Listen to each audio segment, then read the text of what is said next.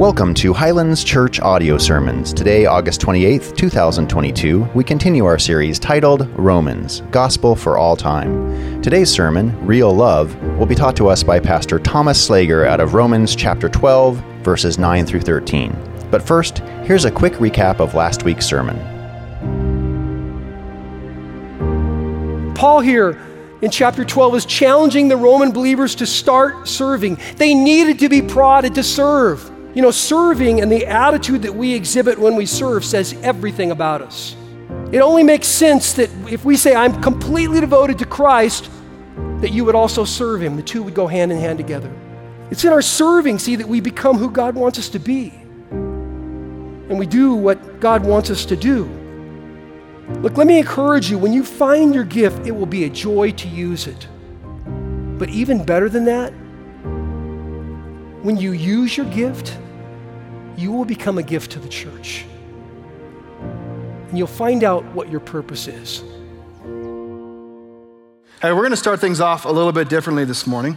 We're going to do a little word association exercise. I'm going to say a word, and I want you to think about it and even share with the person next to you what it brings to mind first. Before we do that, just turn this one around real quick. Be like, hey, I'm so-and-so, so we can get to know each other first. Because some of these are... No, do it. Just say, hey, I'm so-and-so. If you're not into that, say like, I don't want to talk to you, and that's fine. All right, these are going to be really easy, low-hanging fruit words. We're going to say words like politics, and all I want you to do is I'm just kidding. We're not going to talk about politics this morning. Easy words. The first word I have for you, first thing that comes to mind, I want you to share it with your neighbor. First word when you hear the word music. Come on. You got to talk. NSYNC. Eminem. Stephen Curtis Chapman. Praise. All right, what you guys got? Someone from over this section, give me something. Love. Worship. Got them joy, got them Christians in the house this morning. That's good. You guys sound like first service. That's the fruit of the Spirit, that's love and joy, not music. So that's fine. But that's good. How about over here? Creation. Thank you. Rock and roll.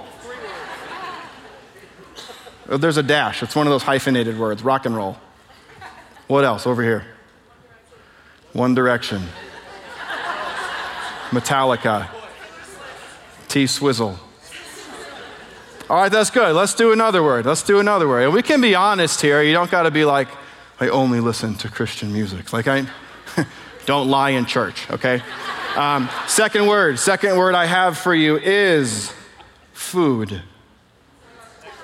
Food.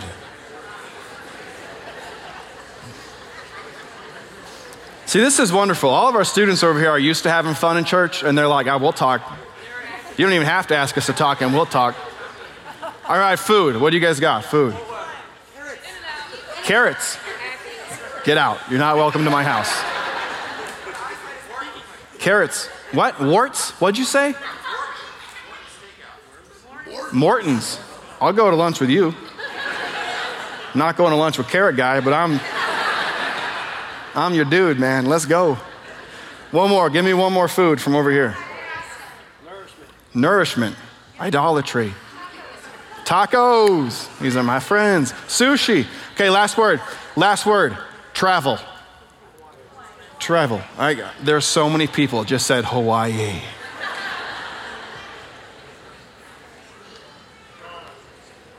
All right, what do we got? I hear Israel. Disneyland.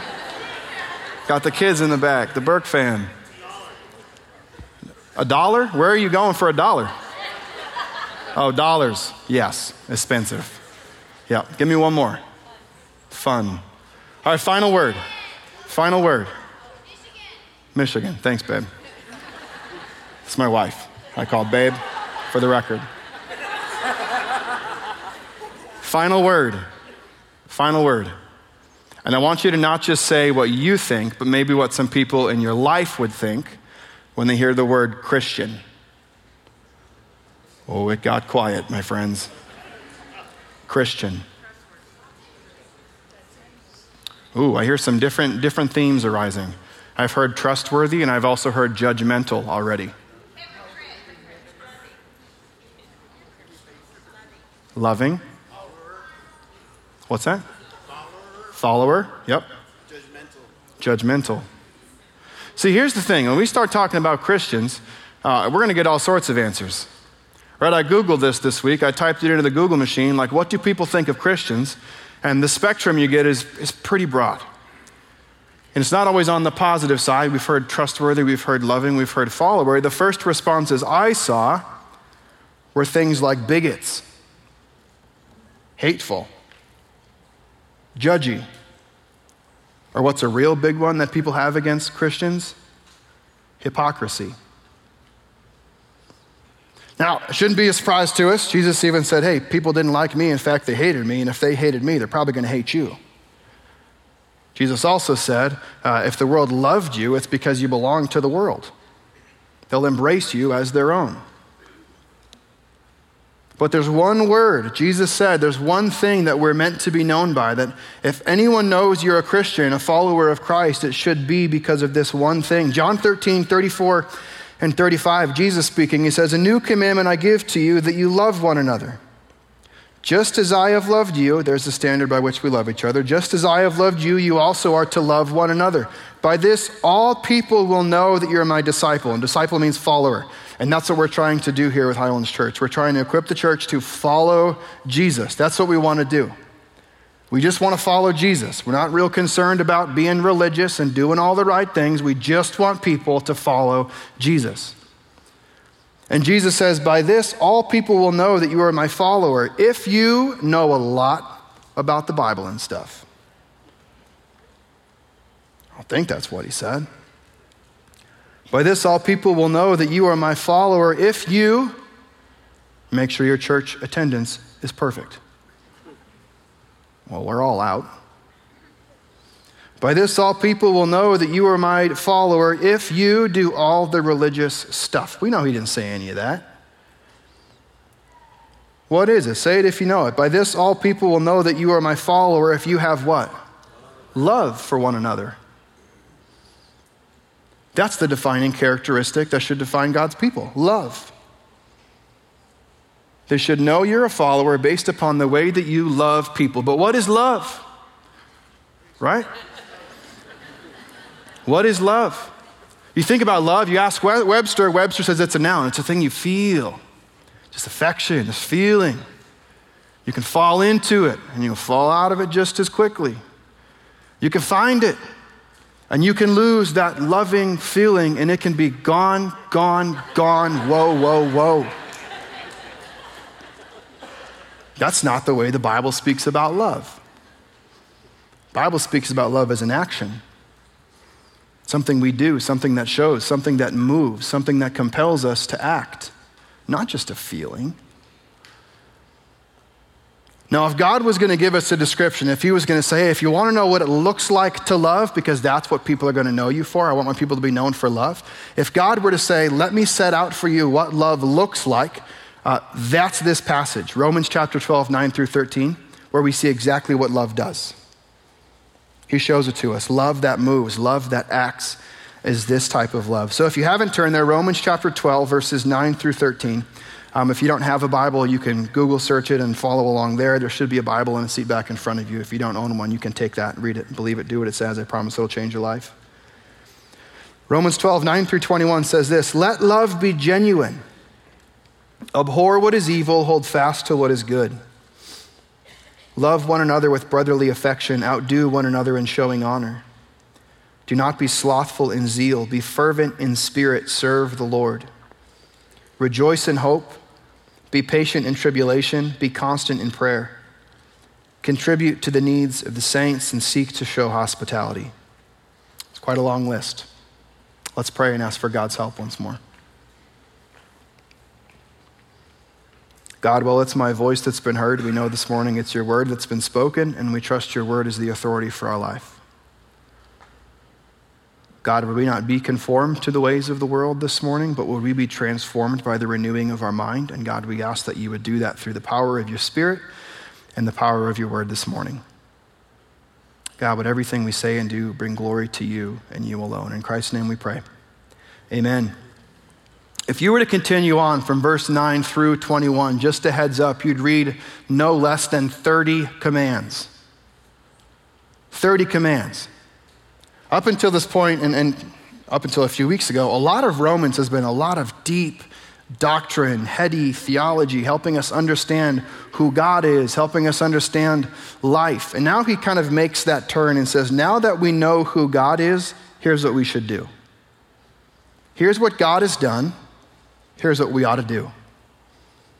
30 commands. In fact, you'll see in our passage today, especially in the outline, we have a 10-point outline.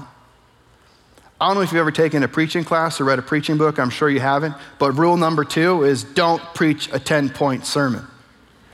But I think we have to this morning, because here's the deal. I think Paul, the author of Romans, is going for this shock factor type of thing where he says, if you want to know what love looks like, here's what love does. Let's latch on to a couple of those this morning. Don't leave with an expectation of after I leave this morning, all 10 of these things, I'm going to have them on lock. Maybe just latch on to a couple. In this area of the way I love people, I'd like to see myself follow Christ better when it comes to, and then you fill in the blank. Let's start with verse 9. Verse 9 says, let love be genuine. Let love be genuine. Little reminder, the Bible wasn't written in English. It was written in Greek, Hebrew, and a little bit of Aramaic. And sometimes our English translations don't really show what's going on perfectly within the text. If we were to look at the Greek in this, what the Greek actually says is the love unhypocritical. The love unhypocritical. Almost like there's no verbs at all in that. Our English text says, let it be, there's verb there. The original, there's no verb at all. It almost serves like a title to a poem or a title to a short story, real love. And I love that he uses the word unhypocritical because he's referring to something very specific. See, back in the day, like ancient Greek plays and everything, people would go to these plays and the actors were called hypocrites. Not if you've heard this before. Some of you probably have, right? They were called hypocrites. And what they would do is they would hold masks, much like we see people do for fun nowadays with like masquerade parties and everything else, right? They'd hold the mask and they'd play multiple parts within that play. They'd memorize their lines so they say the right things. They would emote the right way so the message is delivered properly. They would act, they would pretend, and they would play the part. The love that God's calling us to is a love that doesn't just play a part. See, we've all been played by someone's love, and we've probably played that role of someone who wants to appear loving. How you doing, man? How you doing? Good? Man, it's so great to see you. Grace of God be with you. I'm praying for you this week. Jerk. Oh, yeah, we should totally get together. Nope. This is what we do. We put on the face, we say the right things, we say the right things the right way, and we play the part of love. Here, Paul, the author of Romans, calls us to stop playing parts, actually really love people. So what we see is 10 things that follow. What does real love do? What does real love look like? First thing, real love hates what God hates and loves what God loves. Seems like an easy one, right? Verse 9 says, abhor, that means hate what's evil, hold fast to what is good. It's important to remember here, we're speaking of this in the context of relationships. And we're not just talking about hating moral evil and loving moral good. We're talking about hating and loving things about people, which sounds incredibly complicated. How do we do this? How do we hate things that are going on in someone's life or love things that are going on in someone's life? You've probably heard that saying, love or hate the sin, but love the sinner, right? Because that's where we're all at. We've all got stuff in our life that shouldn't be there. And we're called to love one another through it, but not necessarily affirm every single thing that someone decides to do. The big question is how? How would we do something like that? My recommendation is that we do it like Jesus. We love like Jesus. John chapter 1:14 says that Jesus is full of grace and full of truth. I think sometimes Christians try to be so gracious that they're afraid to tell the truth. You have example after example. Jesus with the woman at the well, incredibly gracious towards her, but also confronts her on her sin in a way that's loving and respectful.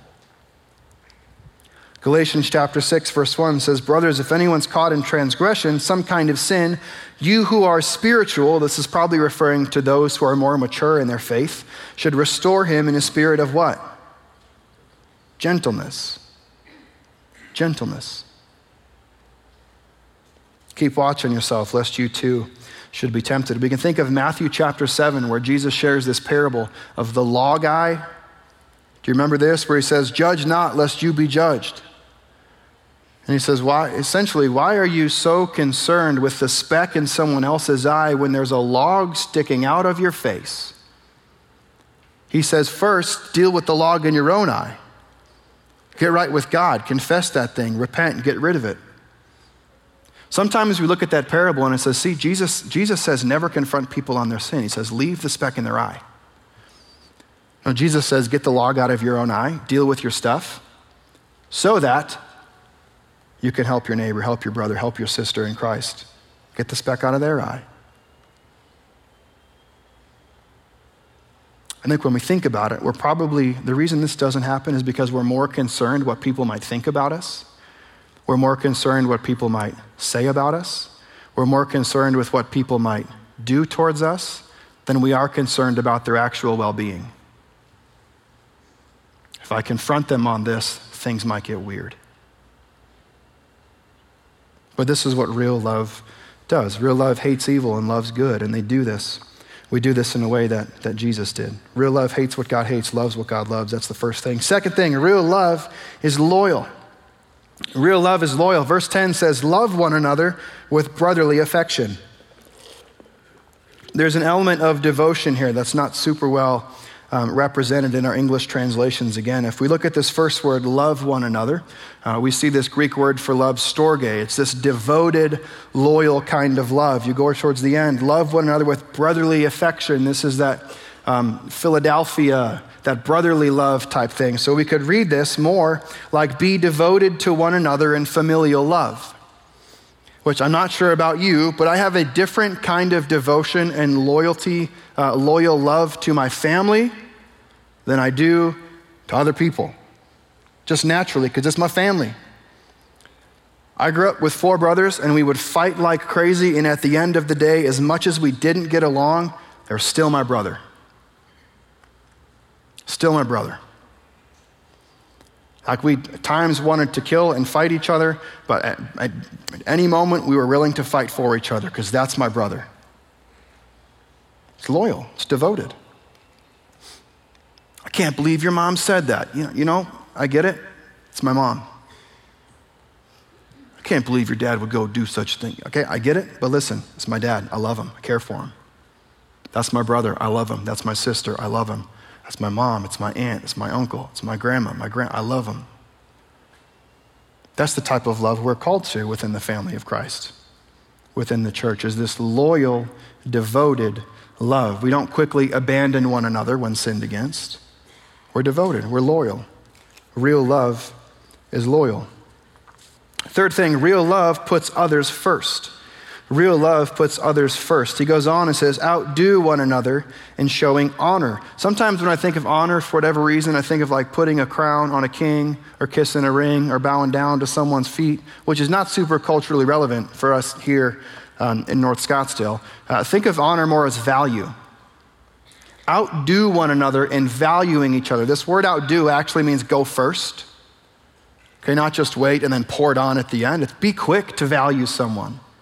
Be the first to value someone. Don't just wait for them to do something. You go and you initiate. You initiate showing value, showing love, showing honor. Philippians 2 verses 3-5 says this, do nothing from selfish ambition or conceit, but in humility count others more significant than yourself. Value them more than yourself. Let each of you look not only to his own interests, but also to the interests of others. Have this mind among yourself, which is yours in Christ Jesus. That's the mind of Christ. That's the mind we ought to have. Jesus, the Son of God, all authority, all honor, all praise, worthy of everything, humbled himself to the place of a servant so that he could love us through it. That's the example we have in Christ. In our pursuit to follow Christ, we look to the example of Christ and we follow him and we live like him. Real love puts others first. The fourth thing, real love doesn't procrastinate. Real love doesn't procrastinate. This one hits too close to home. Where's my fellow procrastinators at? Some of you are late to even raise your hand. You're like, okay, fine. Right, you know who you are. Hey, when's the trash get picked up? In about 10 minutes, plenty of time. We'll get it out. Someone asked me this morning, hey, you ready? You ready to give the word this morning? I will be. I got some time. We'll get there. When's your paper due? Tomorrow. When are you going to do it? I'll get it done. Plenty of time. That's been who I am. I procrastinate. I wait. When it comes to our love, real love doesn't just procrastinate. Verse 11 says, do not be slothful in zeal, be fervent in spirit. Be fervent in spirit. It's a Greek idiom. It means to like boil inside. It's not just be open to love, but it's pursuing others to love them. Not just waiting until the last minute to love them. I'll forgive them someday. We'll make it right someday. No, real love doesn't procrastinate. It pursues others. It has a desire to love, not just an openness and willingness to love. Real love doesn't procrastinate. The fifth thing, real love serves Jesus by serving others. Real love serves Jesus by serving others. Here he says, serve the Lord. Where in a list of things where, okay, here's real love for God's people. Here's what it looks like. Why does he say, serve the Lord? Like I thought we were talking about loving people. And what Jesus says, one of the best ways you can love me is by loving my people. I know that's true for me. One of the best ways you can show me love is if you love my family. If you want to show me love, love my kids. If you want to show me love, love my wife. This is what God has said. If you want to show me love, love my people. If you want to serve me, serve my people. That's why we've got this whole ServeCon thing going on. So everyone can get involved in serving the Lord through serving the Lord's people. Matthew 25, to give you some context, Jesus, he's addressing a group of people and he tells this story. He says there's a group of people on his right and a group of people on his left. And he turns to one group and he says, man, blessed are you. When I was hungry, you gave me something to eat. When I was thirsty, you gave me something to drink. When I was naked, you gave me clothes. And they're like, we didn't do any of those things, Jesus. I don't ever remember you hungry and giving you food or thirsty and giving you a drink. And he says, no, surely, but when you did it to one of the least of these, you did it unto me. And then he turns to the other group and he says, hey, cursed are you. When I was hungry, you didn't give me anything to eat. When I was thirsty, you didn't give me anything to drink. When I was naked, you didn't give me anything to wear. And they're like, whoa, Jesus, how do we seen you? All of us would say that, right? If I knew it was Jesus, I'd give him the shirt off my back. If I knew it was Jesus, I'd give him a home-cooked meal right now. If I knew it was Jesus, I'd give him whatever he needed. But they're saying, Jesus, I never saw you. And he says, yeah, here's the deal. When you didn't do it to one of the least of these, it was like you didn't do it to me.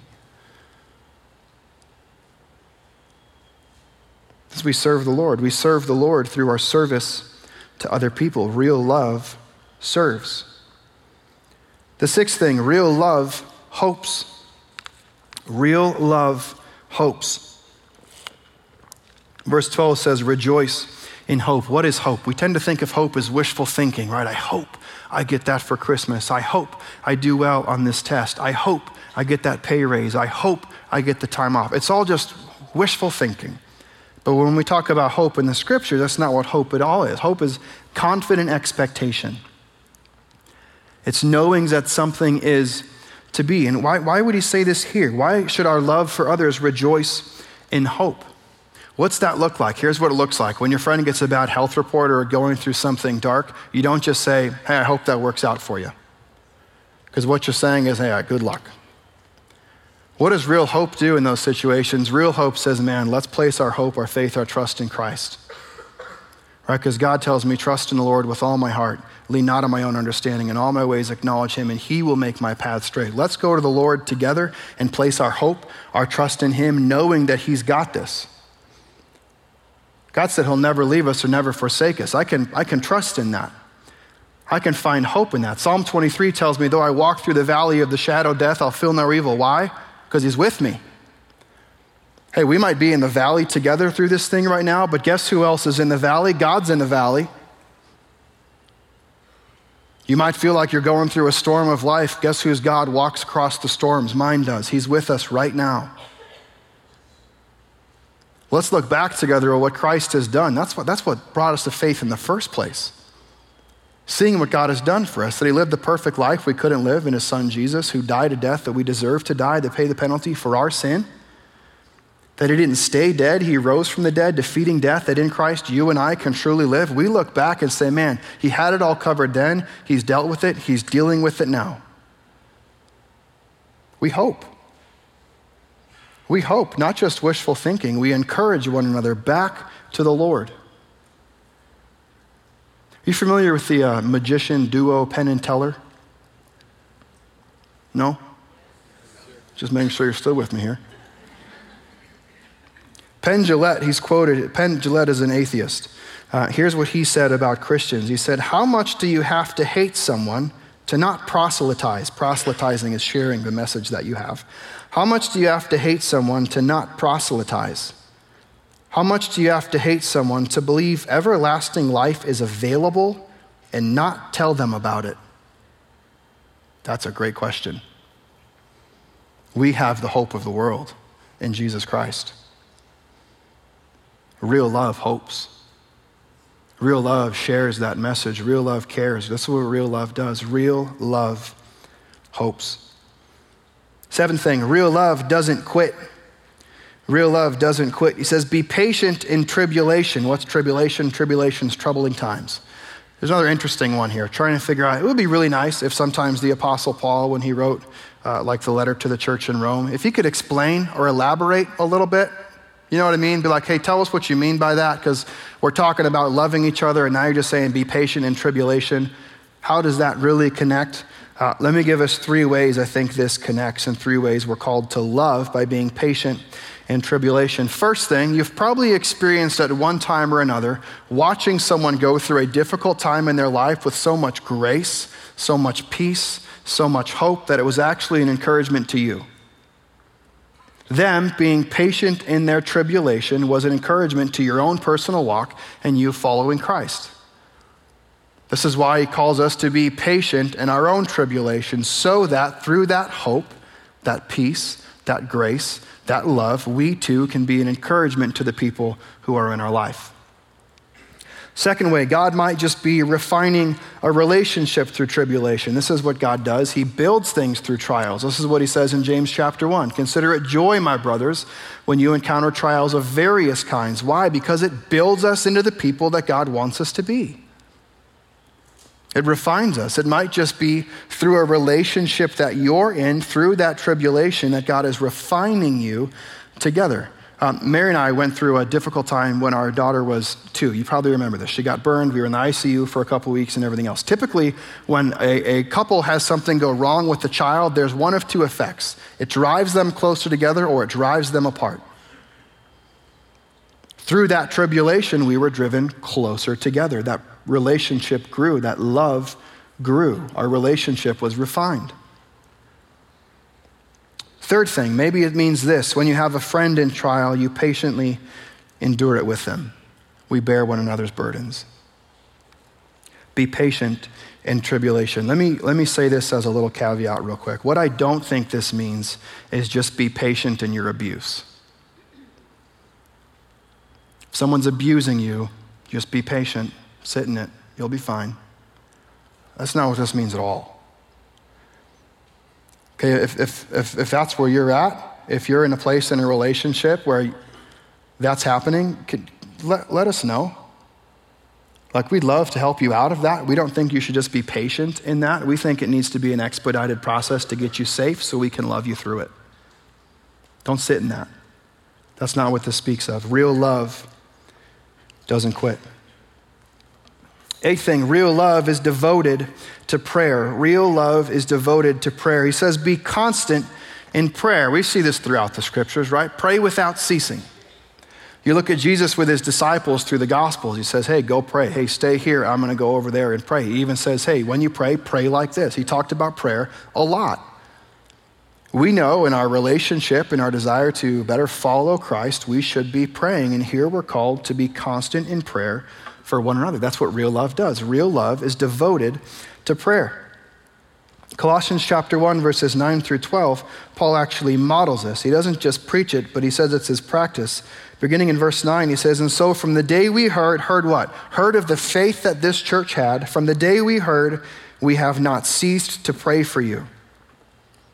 This was his practice, to pray for his people, pray for his loved ones, pray for his brothers and sisters in Christ. So too, it should be our practice as well. Real love is devoted to prayer. Ninth thing, real love is generous.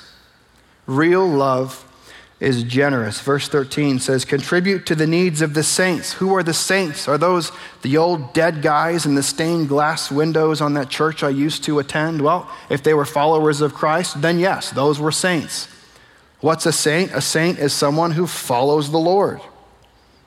It's someone who's placed their faith, their hope, and trust in Christ and Christ alone for their salvation. That's what a saint is. It's not based upon the things they do, the things they wear, or any of that stuff. It's based upon their relationship with Christ. Contribute to the needs of the saints. Real love puts its money where its mouth is.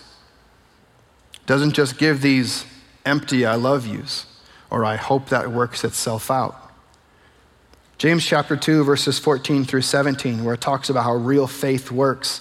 I think this can be applied to real love as well. Real love also works. James 2, 14 through 17 says this, what good is it, my brothers, if someone says he has faith but does not have works? Can that faith save him? If a brother or sister is poorly clothed and lacking in daily food, and one of you says to them, go in peace, be warmed and filled, without giving them the things needed for the body, what good is that? The answer is, that's not good. That is not real love. Real love actually meets that need. Real love works. Real love doesn't just wish things for people. It does something about it. If God's given you some good stuff, let me encourage you to start doing some good stuff with it. Serve people, meet needs, be generous. Real love is generous. Number 10, real love pursues outsiders. Real love pursues outsiders. He says, seek to show hospitality. Seek to show hospitality. Now, my understanding of the word hospitality was kind of rocked over the last couple of weeks as I dove into what this means. Because when I think hospitality, I typically think friends and family, have them over for dinner. The people I know, the people I love. This is kind of how we've understood hospitality, right? But when we look at this word hospitality, it's actually the word philoxenia. Philo, that brotherly love, and xenia, meaning outsider. The same way we get the word xenophobe, like a hatred or fear of outsiders. Seek to show hospitality. This is love for the outsider. This is love for the outsider. This is caring for those who aren't connected. This is caring for those who are on the fringe of things.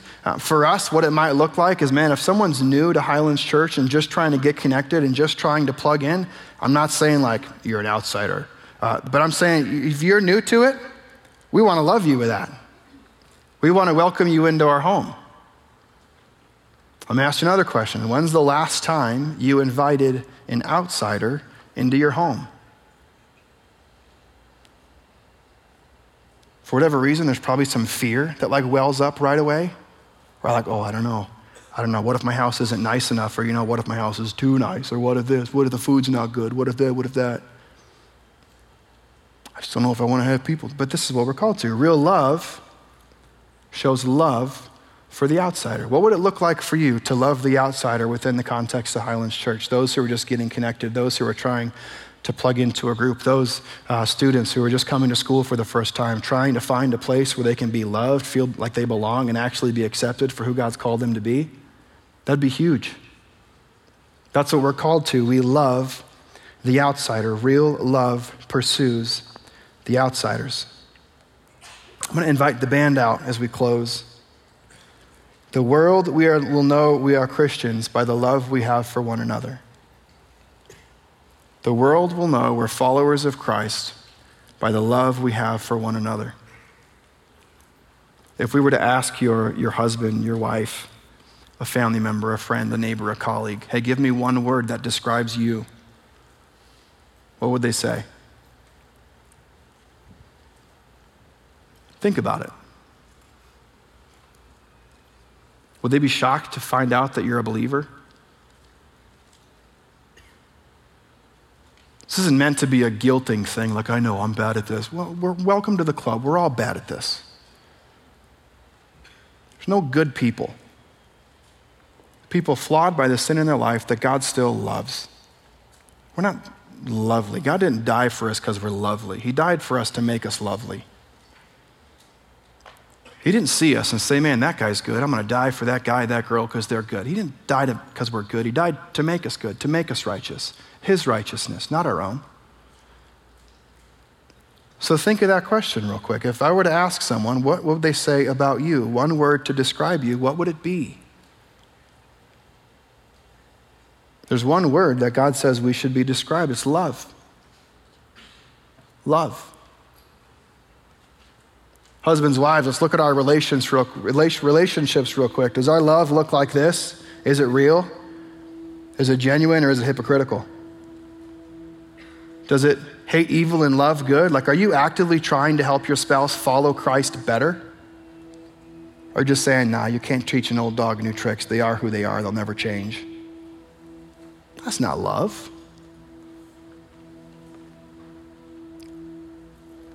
Do we wait with our love, or do we hurry in our love? Do we procrastinate, or do we pursue one another? Do we only love those who are in our inner circle, or do we love those outside the bubble, the outsiders?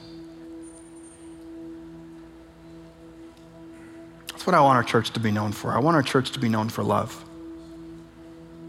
That's my hope. That's my prayer, that people would see our church and say, man, that church is defined by their love.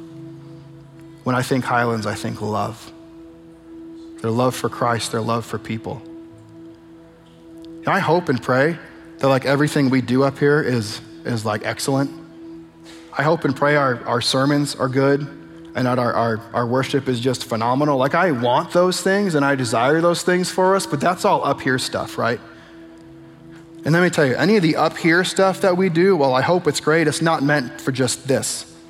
The up here stuff is actually meant for the in here stuff. It's meant to change and transform our hearts. The up here stuff is meant to spur us on to love for Christ and love one another. It's meant to change us at our core of who we are. I don't want to be known for the up here stuff. I don't even necessarily want to be known for the in here stuff. The stuff I want to be known for is the out there stuff. What happens when we leave this place? What happens? Do we take this stuff or, hey, great sermon today, Pastor, and yeah, I appreciate it and that's wonderful. But if it stays here, then what are we doing? We preach a sermon on love and we think, yeah, that was great. I'm just going to love. And then we go out the doors and nothing happens. Like, what are we doing? We're just wasting time. Let's be real. The up here stuff happens to change us, change the in here stuff so that we get out there and actually love people and be known for who God has called us to be. And that's lovers of God and lovers of people. May that be our church. Amen. We're going to celebrate communion this morning. If you haven't received a communion cup, I'd invite you to just go ahead and raise your hand. Someone from our communion team will bring one of those over to you.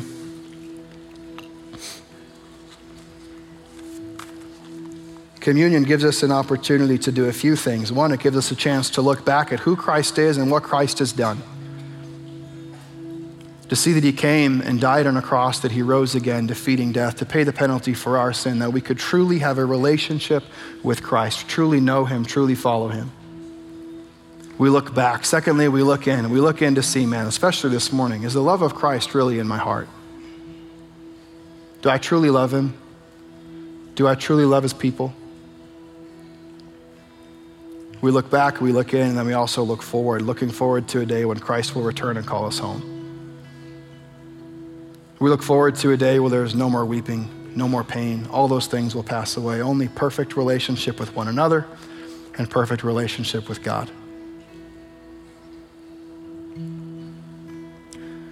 On the night Christ was arrested, he was in the upper room with his disciples and they were enjoying a meal. At some point during the meal, he took a loaf of bread, he broke the bread, and he said, "This broken bread represents my body, which is broken for you. We do this in remembrance of him."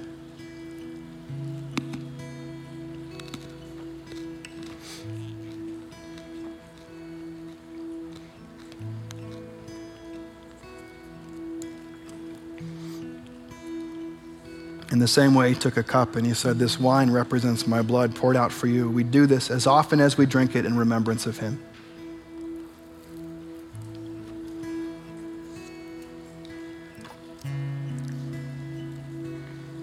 God, we're told in our passage today to let our love be genuine. God, there is no more genuine love than what you have shown us in your Son, Jesus. This morning we rejoice in that. We find our hope in that.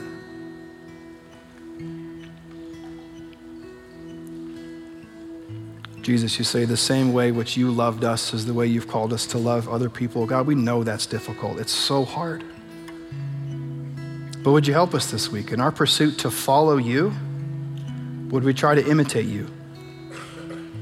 Love the way you love, care the way you care, serve the way you serve. Would we do all these things for your glory and your glory alone? In Christ's name we pray. Amen. Would you stand and join us as we respond in worship? Amen. I find my help in Christ alone. I find my hope in Christ alone. I find my peace in Christ alone. Friends, the world can be a helpless, hopeless, and peaceless place, but all of those things can be found in Christ this morning. Not sure where you're at in your life. I'm not sure if you're interested in following Jesus. I'm not sure if you're opposed to following Jesus. Maybe this morning you're deciding, I think I want to follow Jesus. We'd love to have a conversation with you. Maybe you find yourself, your heart's been stirred, you have some questions, we'll be down front, we'd love to chat.